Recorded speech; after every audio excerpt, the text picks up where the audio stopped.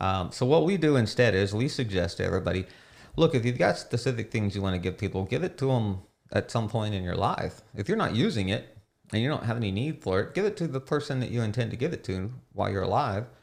And then we'll deal with the bigger, more important things in your will.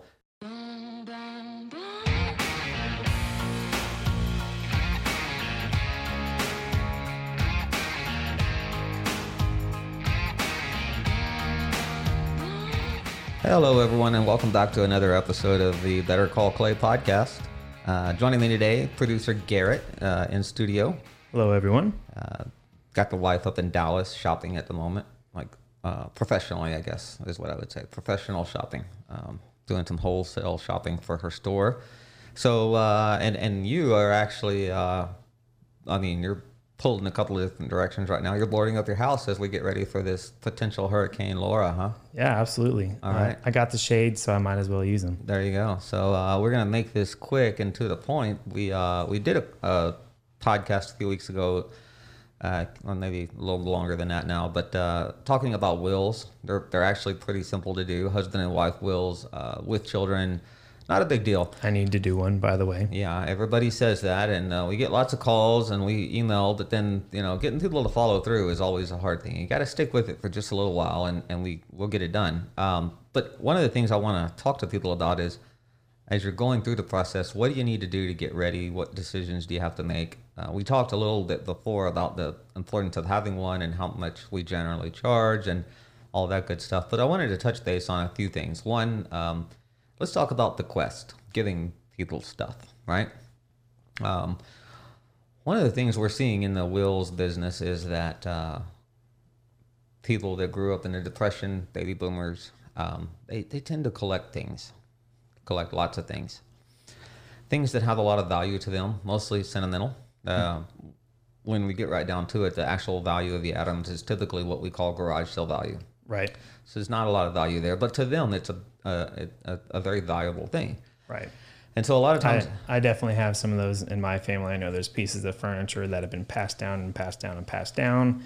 Real value of them, probably not very valuable, but it's something that's sentimental to the family. Correct. And so what we do is we talk about those things. I mean, the typical ones that come up are china sets, actual silverware, crystal glasses. That used to be all the rage. You got a china set and a crystal set for your wedding, and it went in a cabinet. You never used it, but it keeps getting handed down. Yep. Generation after generation. But we're fine. I think my grandma has like at least 3 sets of china. So yeah. And realistically, how often do you see them used? Never. Right. Pretty much never. Right. And probably I would guess, I know my wife and we have a set of china that we sort of inherited, that's in our attic. That's how much we actually use it. I would guess, though, you and your wife probably don't even have one. No. Yeah.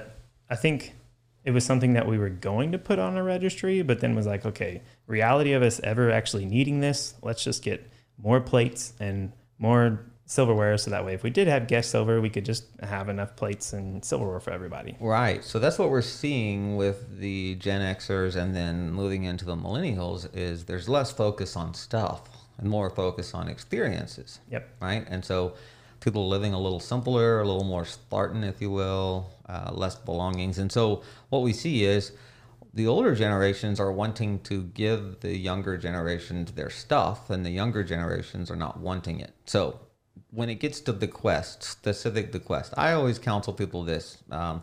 If you've got some things that you want to give people, isn't it much nicer, to give them those things in your life so that you can see their joy on their face when they get it, or see them use it, or, they can do with it as they please, I guess. Yeah. So let's not put those things in your will. Let's not load your will up with, my cousin or my grandson or my daughter gets my china, somebody else gets the crystal, somebody else gets the Lodge cast iron skillet, things like that. So we don't want to focus. And in jewelry, we can't, giving specific people jewelry can get tedious too. Yeah, I'm sure. In a will. So what we do instead is we suggest to everybody, look, if you've got specific things you want to give people, give it to them at some point in your life. If you're not using it and you don't have any need for it, give it to the person that you intend to give it to while you're alive. And then we'll deal with the bigger, more important things in your will, which is basically just kind of lumping your estate together all into one word, your estate. And then you can direct how your estate is divided amongst your heirs. So do you think that should be cut off by like a certain value of like maybe how expensive something is, or just monetary or sentimentary?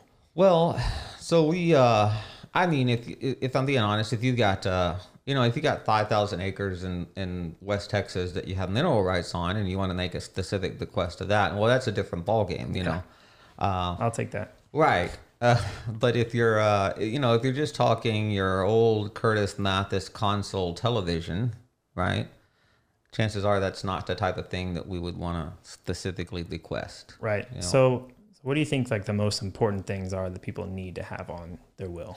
Really, you don't need a whole lot, and that's the surprising thing. Your life insurance policies all have a beneficiary, so that's what we call that's a contractual thing. So if you die and you have a life insurance policy, your beneficiary or whoever is in charge simply sends the life insurance company the death certificate and the other information they need to process the claim. And then the claim is processed and a check is cut for the beneficiary. That happens outside of the will. That's not even involved in the probate process. The probate process is going to be for anything that doesn't have a beneficiary attached to it, going to be for your personal property, and then probably your real property. So your house, your cars, the things in your house, potentially any stocks or bonds and things like that that you don't have a beneficiary listed for. Mm-hmm. All that's going to get lumped into the estate, and then it's going to be liquidated, right? Because that's the best way to divide things, is we turn all the things into money, and then the money gets divided amongst the heirs. Let me throw a curveball in here. Yeah. So what if it was that you also owned a business? What would that be like? So that could get a little more complicated, because depending on how I guess it's a lot like the China. Do your kids actually want it? Do you have any children that are even interested in running your business? Mm-hmm. Maybe, all your children grew up and said, I don't want anything to do with mom's gift store, or I didn't go to law school, so I can't run dad's law practice. And so when the time comes, really the only thing left to do is to wind the business down, sell its assets, or sell the business, and then again distribute the funds, the actual money to the heirs. And so that's where these things get very tedious, is because we could list all these things in your will and who they go to, but then you run into a problem of, well, does so and so really want that item? Right. Or is there any value to them, or what do they do with it? So yeah, for a business is a little trickier. I think you probably need to have a sort of a business succession plan in place, as well as your will, just so that everybody kind of knows what's supposed to happen with the business. If it's a larger company and you've got employees who are counting on a paycheck, well, they don't want you to just close the thing down upon your death. I mean, they want to see it keep going. So you got to figure out a business succession plan, as well as, write a will. Mm-hmm. So that's what I would suggest there. Some other things to take into consideration real quick are, if you have young children, I'd say under 18, you need to be thinking about a guardian. That's something that we'll put in the will. Mm-hmm. Is who do you want to take care of your children? Again, if your children are under 18, you're not just giving them money, right? You've got to give it to somebody who's responsible, who will not only take care of your kids, but also handle their financial affairs well. Can those be different people? They can be different people, or they can be the same people. It really just kind of depends on your family situation. If you've got somebody who would be great for your kids, but is terrible with their money, you might want to consider two different people. Yep. If you, though, have got somebody that is, always been great with their money and is the person you would want to raise your kids, well, you can make it the same person. It makes it a little easier, because then you have kind of some consistency with raising the kids and providing for them financially. Right. But it doesn't have to be the same person. It can be different people. But those are two things: a guardian and a trustee for your children's estate. You can also put in your will your burial wishes, how what you want to have happen for your funeral. How does that go? Like a Viking funeral, You can be across the lake. there's actually a place in America, in Colorado, I believe, where you can have a funeral pyre if you want. Wow. Yeah. So there's that. You can, buried, cremated, whatever, you can put those wishes in your will. Um, you can also take care of your last expenses. That's typically, typically what ends up happening with a sizable chunk of the estate is your last hospital visit bills and your burial end up taking a good chunk out of the estate just because that's something that has to be paid. Interesting. Yeah. So that's what that would come out of? Right. Another thing we're seeing too is actually it's been happening for probably the last 20, 30 years maybe, and going forward even more. The number one way to inherit right now, at least in the United States, and it happens during lifetime, is parents using a pretty good chunk of change out of their, disposable income, whatever it may be, and paying for a child's college education. Yep. So the new inheritance has actually been to kind of pay for that college education. So that takes a chunk out of the estate that never really fully recovers. And so you see less on the back end because the parent paid for college on the front end. I am one of those lucky children. My mother was a teacher and my dad was a restaurant manager all through college. I went to a private university and I guess they just ate rice and beans all through college or something, but I graduated with no debt, and that was the best inheritance you could get, because then you're starting life on a great note. Absolutely. Not having to pay $1,000 payments to your student loan. Absolutely. Another one we see common is paying for a wedding.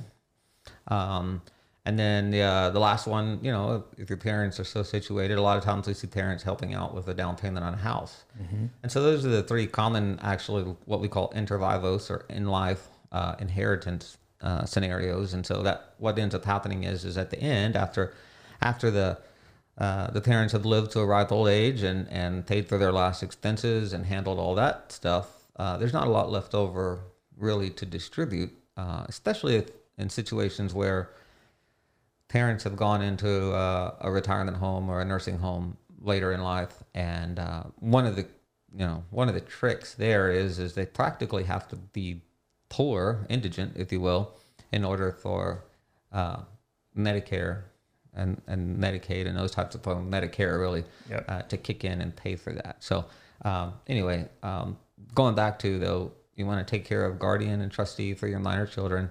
You want to avoid those specific bequests, okay? You also want to have somebody that you can serve as your executor who pretty much is you want a persistent person, somebody who can stick to it, somebody who's going to take care of deadlines, isn't going to procrastinate, and somebody you would trust to handle your last affairs, okay? So that's going to be your executor. So you need to make those decisions and talk to those people ahead of time before you just go throwing them in your will. Right. And then if you're an older person, and either a baby boomer or a member of the greatest generation, you really want to start thinking about, what am I going to do with all this stuff? Maybe let your kids start coming and downsizing for you, things like that. I know it's a tough thing to do. There's a lot of emotional, sentimental attachment to a number of things, but I always tell people, hey, if you got the opportunity, go ahead and start kind of cleaning up your life so that whenever you do pass on, you don't just hand a house full of problems to your kids or your grandkids to take care of. And that way, the whole process is much easier for everybody. Absolutely. So anyway, once again, we do wills at the law office of John C. Caldwell. I got Alyssa and Katie there at the office. You can call and talk to them. They'll get some information. They'll get a will questionnaire out to you. You just all you have to do is fill that thing out, send it back to us via email. We, from that point, we draft a will. I'll call and we talk specifically different things, answer questions, things like that. We draft the will. Typically we would send you a draft, and if it's a real simple will, maybe we would just review it in office when you came to sign it. But if it's a more complicated, a little trickier will, we'll send you a draft, make sure it's reading like you want it to. And then if everything's good, we get together about a 30-minute session where we sit down and we sign the wills, and you leave the office with a will, a power of attorney for financial purposes, a medical power of attorney, and a advance directive. So really, Everything you need to set your family up in case something happened. That's right. And it's not all that expensive. It's not very time consuming on your part, and easy to do. So anyway, thanks for joining me today, Garrett, talking about wills, and I guess we're gonna get out of here so we can go finish doing what we need to do before Hurricane Laura comes this way. We'll see what happens with that, but definitely some great advice, something that I feel like everybody needs to do.